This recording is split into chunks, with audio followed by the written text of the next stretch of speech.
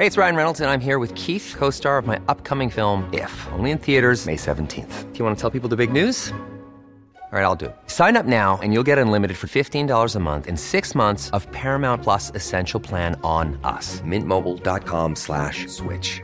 Upfront payment of $45 equivalent to $15 per month. Unlimited over 40 gigabytes per month. Face lower speeds. Videos at 480p. Active Mint customers by 531.24 get 6 months of Paramount Plus Essential Plan. Auto renews after 6 months. Offer ends May 31st, 2024. Separate Paramount Plus registration required. Terms and conditions apply if rated PG. Many of us have those stubborn pounds that seem impossible to lose, no matter how good we eat or how hard we work out. My solution is PlushCare. PlushCare is a leading telehealth provider with doctors who are there for you day and night to partner with you in your weight loss journey. They can prescribe FDA-approved weight loss medications like Wegovy and Zepbound for those who qualify. Plus, they accept most insurance plans. To get started, visit plushcare.com/weightloss. That's plushcare.com/weightloss.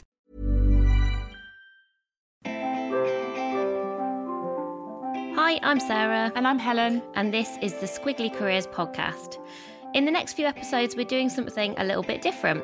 We're focusing on some of the factors outside of work that we think will help you to succeed in work. And the topics we're covering are health, sleep, money, and relationships. And we're absolutely not the expert in any of these topics, so we've decided to choose a different book to both read. And in our conversations together, we'll be talking about what we've learned and how it's helped us, and hopefully how it might help you too. You realise, Sarah, that our work should be transformed by the end of this series. Right. I mean, let's maybe wait until after today's conversation before we decide whether that's true or not. Because today we are focusing on money. And I think it's fair to say of all of the 4 topics, we have found this one quite tricky to discover the right books that we thought were going to be helpful for everybody listening. So Helen, do you want to talk to us a bit about what book you have ended up choosing and why? Yeah, I started and stopped with a few and I was like, this isn't useful. And I ended up with one which was interesting. I've had to work quite hard to make it useful, but I didn't think I could pick up and put down another book on money. So I've gone with a book that has had over 1 million copies sold. It proudly says on the front, The Psychology of Money, Timeless Lessons on Wealth, Greed and Happiness by Morgan Housel. So similar to Helen, I started and stopped quite a few different books. Now, I do want to give a shout out to one book that I did read and just didn't quite work for our podcast format, but was a useful read. And that was Money, A User's Guide. And that's by Laura Whatley. I've seen it in loads of bookshops, gets really good reviews and ratings. And I think as a practical guide to finance, it is really helpful. It will tell you what an ISA is. It'll explain how renting works. But it's almost so relentlessly practical. It didn't really, unless I was going to come up on the podcast and talk to you about ISAs and savings, it didn't really feel like it was going to work. But that was a useful book on money. And I've recommended it actually to a few people. I think perhaps particularly if you are starting out, it was one of those books, you think, oh, I wish I'd read that in my early 20s, because I think sort of Laura's own experience with money as well, she sort of reflects a bit on that, but it is a really good practical guide. Then I read a few others that I really did start and stop and thought, this is not very useful, or was going in lots of different directions. And then I thought, I'll pick a book that I would never normally read, because I think this series is an opportunity for us to do something a bit different.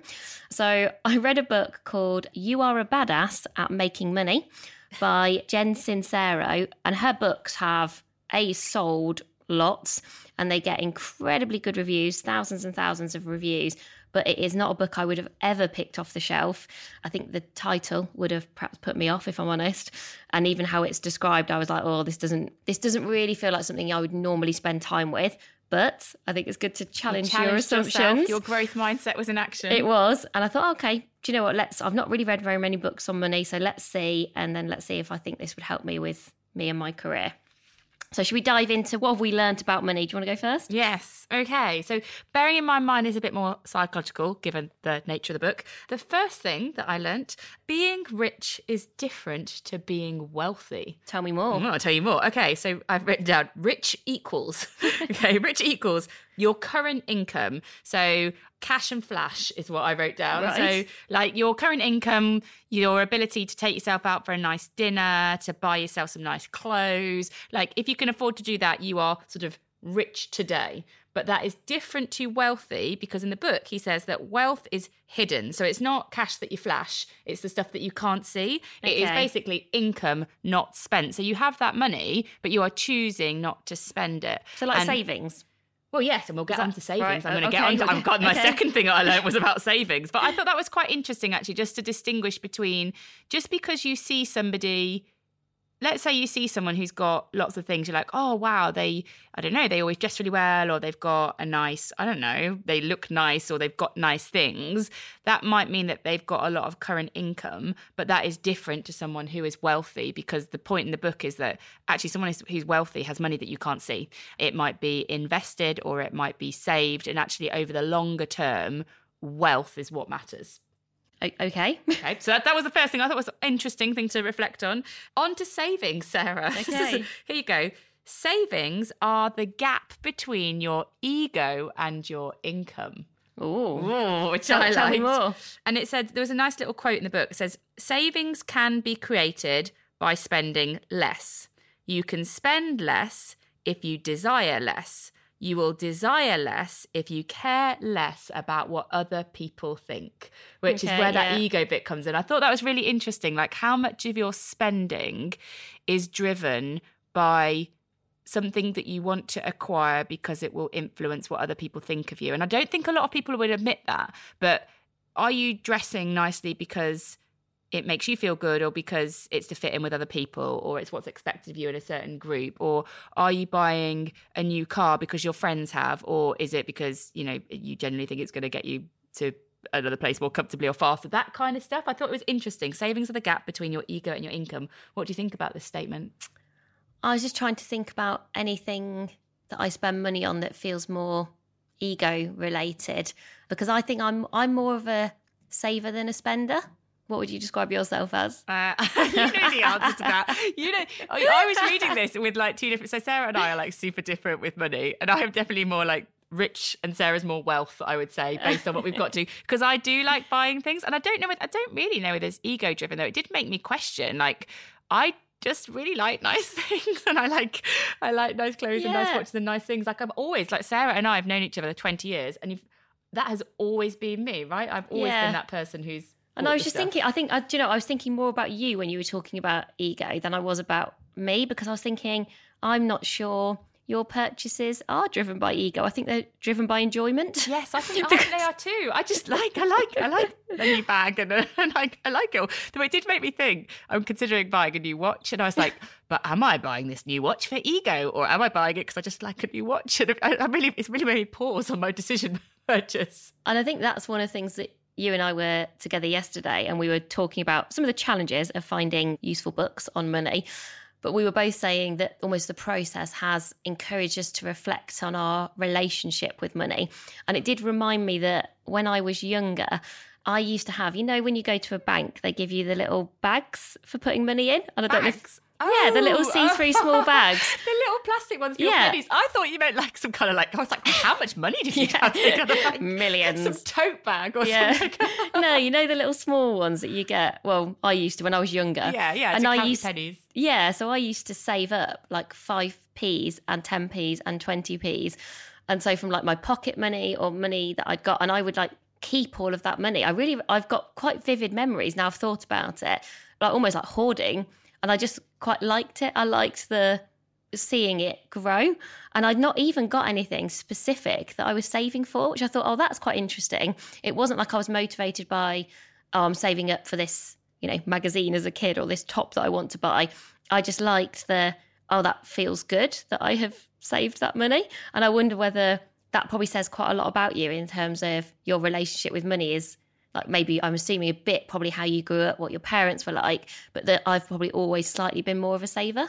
It's so funny. I was just thinking about children, and I went for a walk this weekend with my children, and my daughter Madeline, we were walking in a forest, and she decided this was a great time to wear a pink mouse bag, obviously, which I didn't realise she'd got. Anyway, we were walking in the forest, and she's got a pink mouse bag on, and it's jangling as she's walking. I'm like, Madeline, what's in your bag? She's like, money, mummy. And I was like, okay, she's 5. And I was like, what money? And she's like, all the pennies. She's like, do you want some money? And literally for the rest of the walk, she's like, do you want some money? She was just trying to give the money. She decided to take a bag full of pennies on a walk in a forest in a pink mouse bag. And then she was just like, do you want to give some away? And I was like, oh, it's probably a bit like me being like, oh, I've got it. I always used to be when I was younger, but this is where I think we're different. I would always go on holiday with my dad and I would have some spending money for this trip, and we used to go to like National Trust properties all the time. We used to the 3 C's holiday. Was it castles, churches and cathedrals? always feature in a holiday with my dad. And I would go to like the National Trust shop with my £2 or whatever I was given, and my mission would be to spend every single penny. There was no saving going on when I was 5 or 6. So yeah, I think we might have some differences, Sarah, possibly. My last learning that I have noted down was that flexibility and control over your time is an unseen return on wealth. And the point in the book is that, yes, money can buy you things, fine. But actually, one of the biggest things that money, so savings, can buy you is freedom and flexibility. And people don't necessarily consider the value of that because it's perhaps a bit intangible, but it gives you choices. And I just think very much about what that has enabled us to do. So when Sarah and I started our business over 10 years ago, we saved all of the money. I mean, in the beginning, it didn't really make a lot, but every little bit it made, we saved. And it meant that when we were considering leaving our corporate roles, sort of 7 years on from when that business started, and we were considering leaving our corporate roles, because we hadn't spent the money that had accumulated during our work on a side project over 7 years, suddenly we had this choice of, okay, well, one of us could leave our corporate job and we've got sort of like a 6-month financial runway to see whether we can turn this side project into a viable business that could actually pay us both a salary. And we wouldn't have had that flexibility and that freedom had we not saved those funds. And so I think I really related to that point in the book when I read it. Also, what is interesting is you and I have a very different, I think, personal approach to money. But from a business perspective, we don't argue about money. That's ever. True. Yeah. We don't. It never causes we argue about other stuff, or have heated debates or whatever we want to call them, whatever I'm meant to more positively call them. And there are other things I think we definitely disagree on. But actually, money has never been a challenge for us so far, which I do think is interesting, given we have different kind of personal starting points. And maybe that's because we're aligned in what we're trying to do and how we want to do that. I don't know, but I do find that interesting. So a couple of things that I learnt from the book. The first one was around the complications in terms of our relationship with money. Money is something that we don't talk about, lots of people don't talk about, and that it can cause friction. And one of the things that Jen says is that the beliefs that we have, and sometimes these beliefs are quite limiting, really impact our relationship with money. So she sort of uses this equation where she says, your thoughts inspire your emotions, which inspire your actions, and then that forms your reality. And her argument is that sometimes we are very attached to the unhelpful familiar, which is her sort of starting to point to why you might stay in a job that feels very safe and secure, because you'd be worried that, okay, well, if I did go to run my own business or I did try to do something different, what are the financial implications of that? And we're always kind of happier with kind of what we already know. And it's sort of about our relationship a bit with uncertainty.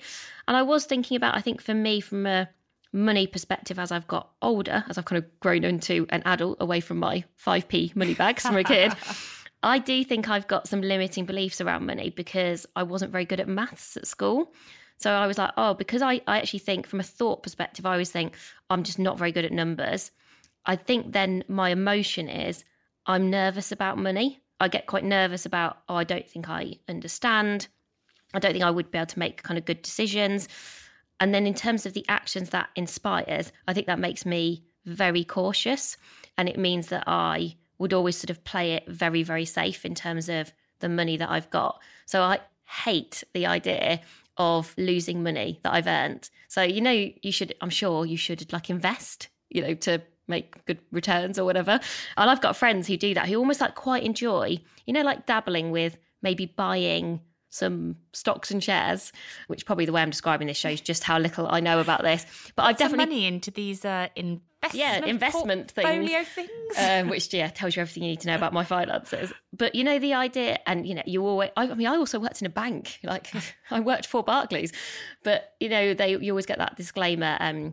With your investments, your money can go up and down, and you need to be aware of that.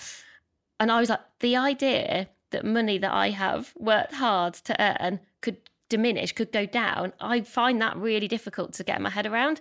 I also get that then there's a really big upside that you could invest in something that then there could be really big rewards. But that kind of risk reward thing, I was like, I think I am, it really made me think I am quite risk averse. It's why I don't have like loads of savings, or, Helen and I talked about we sort of need to sort our pensions out and all those kind of things. Like we are definitely not role models at all when it comes to money. But I from reading the book and thinking a bit more about money, it definitely made me think about what are the beliefs that I've got that might sometimes get in my way around money. So I found that quite interesting. As you go through the book, there are some questions and sort of exercises that I did find useful to consider. So one of the questions was write down 5 positive words to describe money. And I was like, oh, that's quite interesting. Just like see what words you would write down. So I wrote down opportunity, presence, freedom, experience, and food. Nice. Because I was like, and I actually think that is a good exercise. Yeah, I was like, right, like what does money mean to you? And especially, you talked about feeling nervous about money. I think those words could help you to create a more positive association with it. Yeah, which is exactly what I think Jen is encouraging you to try to do. And then almost finish this sentence. I'm grateful to money because.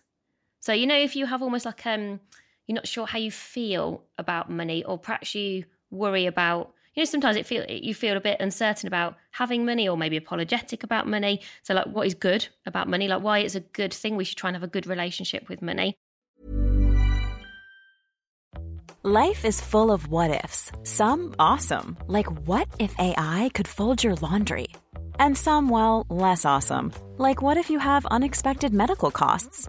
United Healthcare can help get you covered with Health Protector Guard fixed indemnity insurance plans. They supplement your primary plan to help you manage out-of-pocket costs. No deductibles, no enrollment periods, and especially no more what-ifs. Visit UH1.com to find the Health Protector Guard plan for you. Hey, I'm Ryan Reynolds. At Mint Mobile, we like to do the opposite of what Big Wireless does. They charge you a lot. We charge you a little. So naturally, when they announced they'd be raising their prices due to inflation, we decided to deflate our prices due to not hating you. That's right. We're cutting the price of Mint Unlimited from $30 a month to just $15 a month. Give it a try at mintmobile.com/switch. $45 up front for 3 months plus taxes and fees. Promo rate for new customers for limited time. Unlimited more than 40 gigabytes per month. Slows full terms at mintmobile.com. I'm Sandra, and I'm just the professional your small business was looking for. But you didn't hire me because you didn't use LinkedIn Jobs. LinkedIn has professionals you can't find anywhere else, including those who aren't actively looking for a new job, but might be open to the perfect role, like me. In a given month, over 70% of LinkedIn users don't visit other leading job sites. So if you're not looking on LinkedIn, you'll miss out on great candidates like Sandra. Start hiring professionals like a professional. Post your free job on linkedin.com/people today.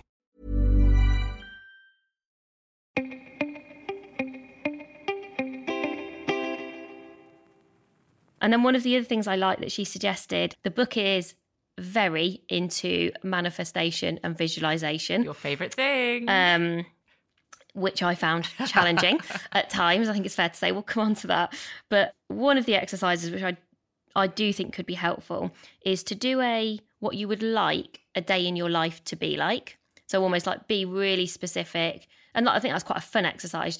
And you might do one version of a day in the life that doesn't feel too far away from where you are today. And maybe you do one really ambitious one. And so you do a couple of those. And then you sort of ask yourself the question, and what does that mean in terms of like money? And what does that mean in terms of like finances? So if that is a day in the life that I'm really motivated by, or that I'm working towards, like what does that mean that I would need to do, or the decisions that I might need to make?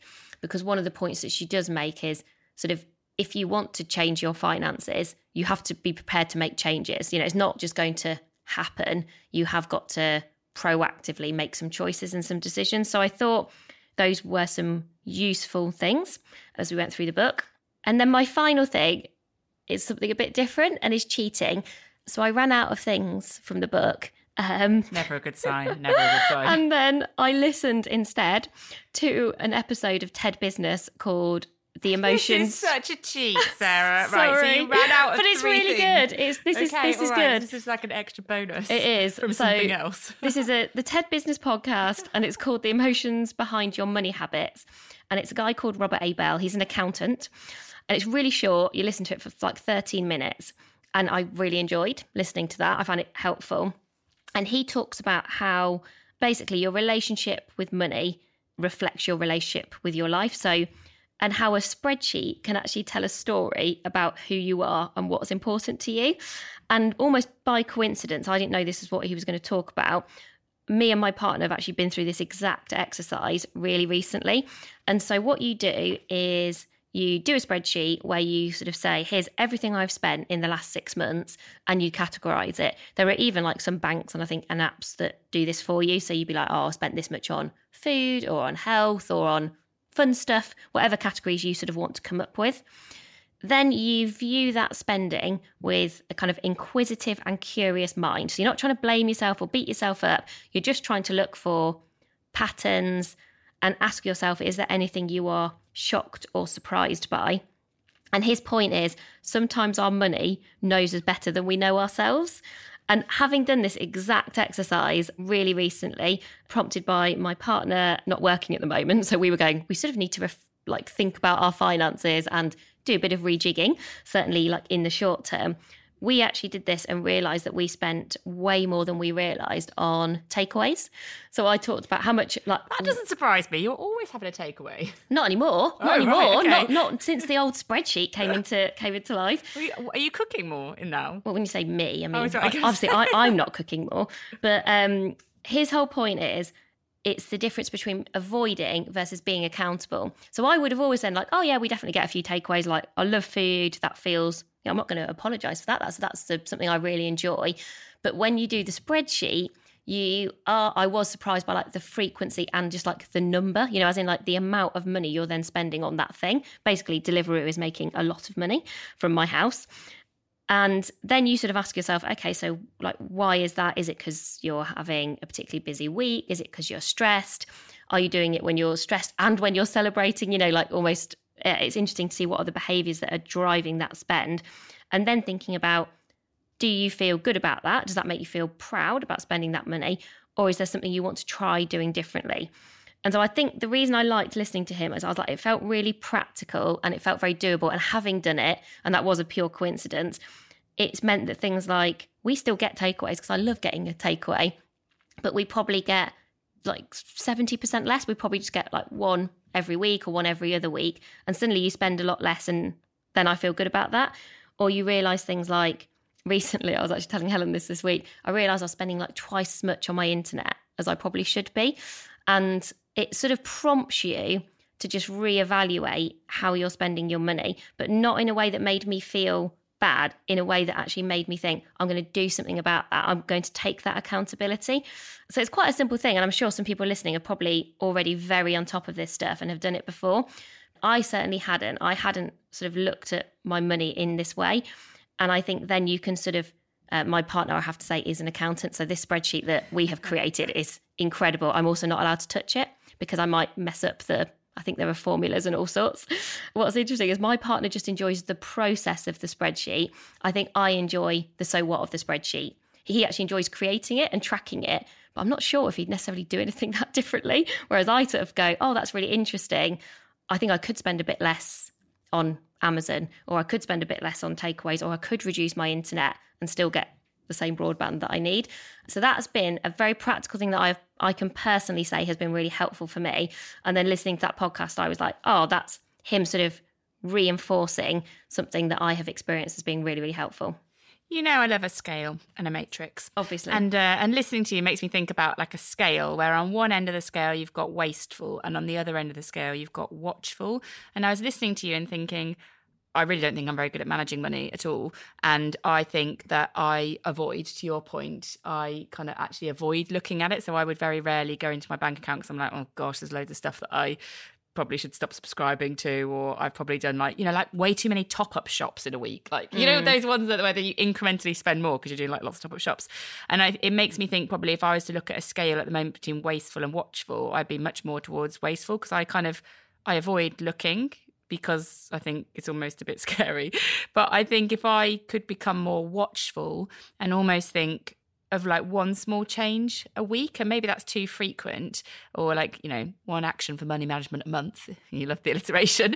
But I think I could make sort of incremental improvements. Spending loads of time in my bank balance and completely changing the way that I live and spend feels a bit daunting. But thinking, is there one subscription that I could cancel? Is there one top-up shop that I could stop? Like one small action a week or something like that. I think over time I could probably become more watchful and less wasteful. But I think a radical change overnight just makes me think, oh no, I'll just do that another day. Yeah, I think that's a good way to view it. It is interesting because we've been thinking about this topic for 3 or 4 weeks. And I think because it has been a hard topic to find books that we could both really connect with on, but I have spent quite a lot of time thinking about money. So, I mean, lots of companies are not as well off now because of this, because I have probably changed or cancelled or realised that I was spending money in certain places, exactly to your point, that was wasteful. And it's really been a prompt for me to do something about that. So that's probably what it's made me do differently. So reading Jen's book, listening to the podcast, reading some other books, and even like reading Laura's book, which, like I say, sort of described in very simple terms to me, some things that I probably didn't understand that well, just made me start to go, am I being as accountable as I could be with my money? Also made me think a bit about who do I admire in terms of how they sort of not necessarily spend their money, but almost like manage their money. And I've got a couple of friends where I feel like they're really on top of it. They're very organised and they've got a really positive relationship with money. They would talk about it very kind of openly, not in a showing off as in I've got loads of money, but as in they're confident about they have taken that accountability. And then I see that in just how they describe the decisions that they've made that are kind of right for them. And I admire that. So there is a bit actually in Jen's book about your relationship with money is also impacted by the people you're spending time with right now, as well as the people you grew up with. And I have got a couple of friends where I was like, I think they do this really well already. So I could probably, and I think previously I've discounted myself and gone, but I couldn't do that because that's just not me. Back to beliefs that can get in your way. Whereas now I've sort of challenged myself to go, why couldn't that be me?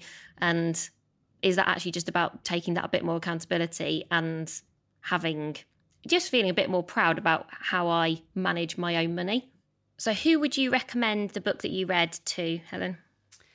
I think as long as you're not looking for quick tips. So if you want kind of quick tips, this isn't the book for that because you have to work very hard to kind of get something useful from an action perspective out of it. But I think if you have got a bit of time to think about money and you want to think about your relationship with money, it's actually got a nice couple of stories in there, slightly weights it towards Warren Buffett. There's a lot of Warren Buffett and there's a lot of Bill Gates references in the book. But if you want some stories to bring it to life, if you've got some time to think about money, I think this is a good book. If you want to take action, if you're already in the headspace of I need to do something differently, this probably isn't the first book to read. But if you're just thinking, maybe I could do something different with money, maybe I'd like to improve my relationship with money and understand it a bit more, and you've got the time to reflect on it, that is who I would suggest this book to. What about yours? Long pause. So I think if you like the title of this book... And repeat it, Sarah, because you said it so positively. You Are a Badass at Making Money. Sounds great. So if you like the sound of that title, I suspect you might like the book.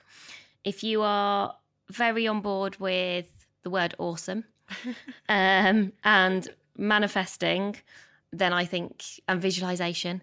I'm so proud of you for reading this book. I think you might enjoy it. There are some useful things in there, but they are repeated, I would say, quite frequently.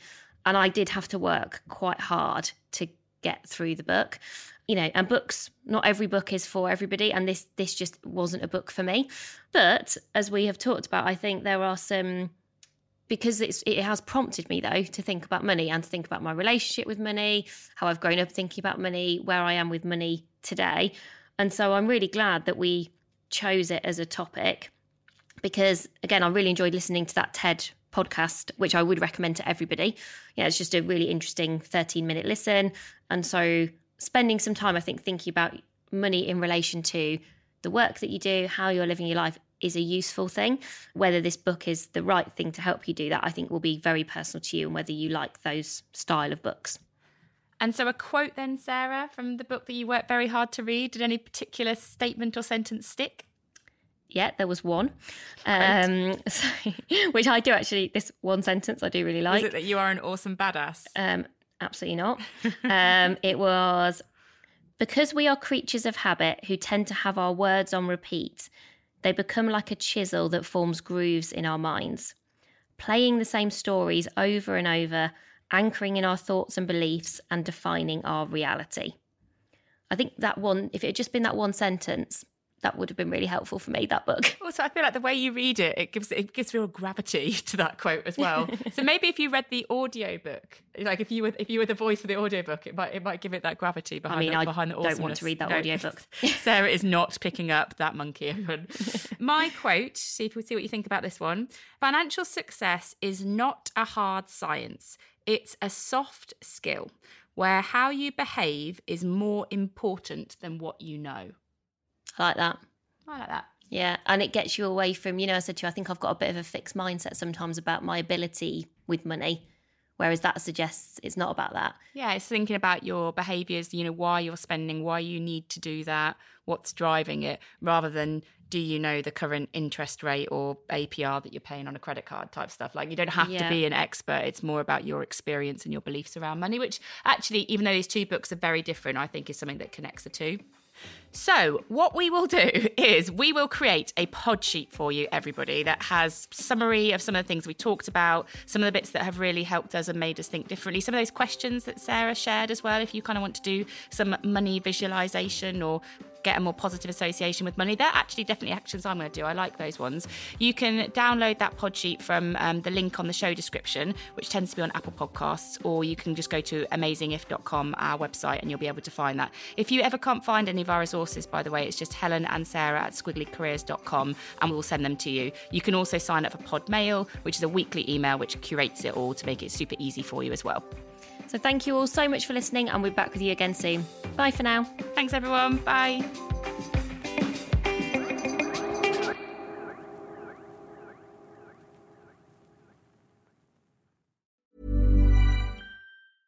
Imagine the softest sheets you've ever felt. Now imagine them getting even softer over time. That's what you'll feel with Boll & Branch's organic cotton sheets. In a recent customer survey, 96% replied that Boll & Branch sheets get softer with every wash. Start getting your best night's sleep in these sheets that get softer and softer for years to come. Try their sheets with a 30-night guarantee. Plus, get 15% off your first order at bollandbranch.com. Code BUTTERY. Exclusions apply. See site for details.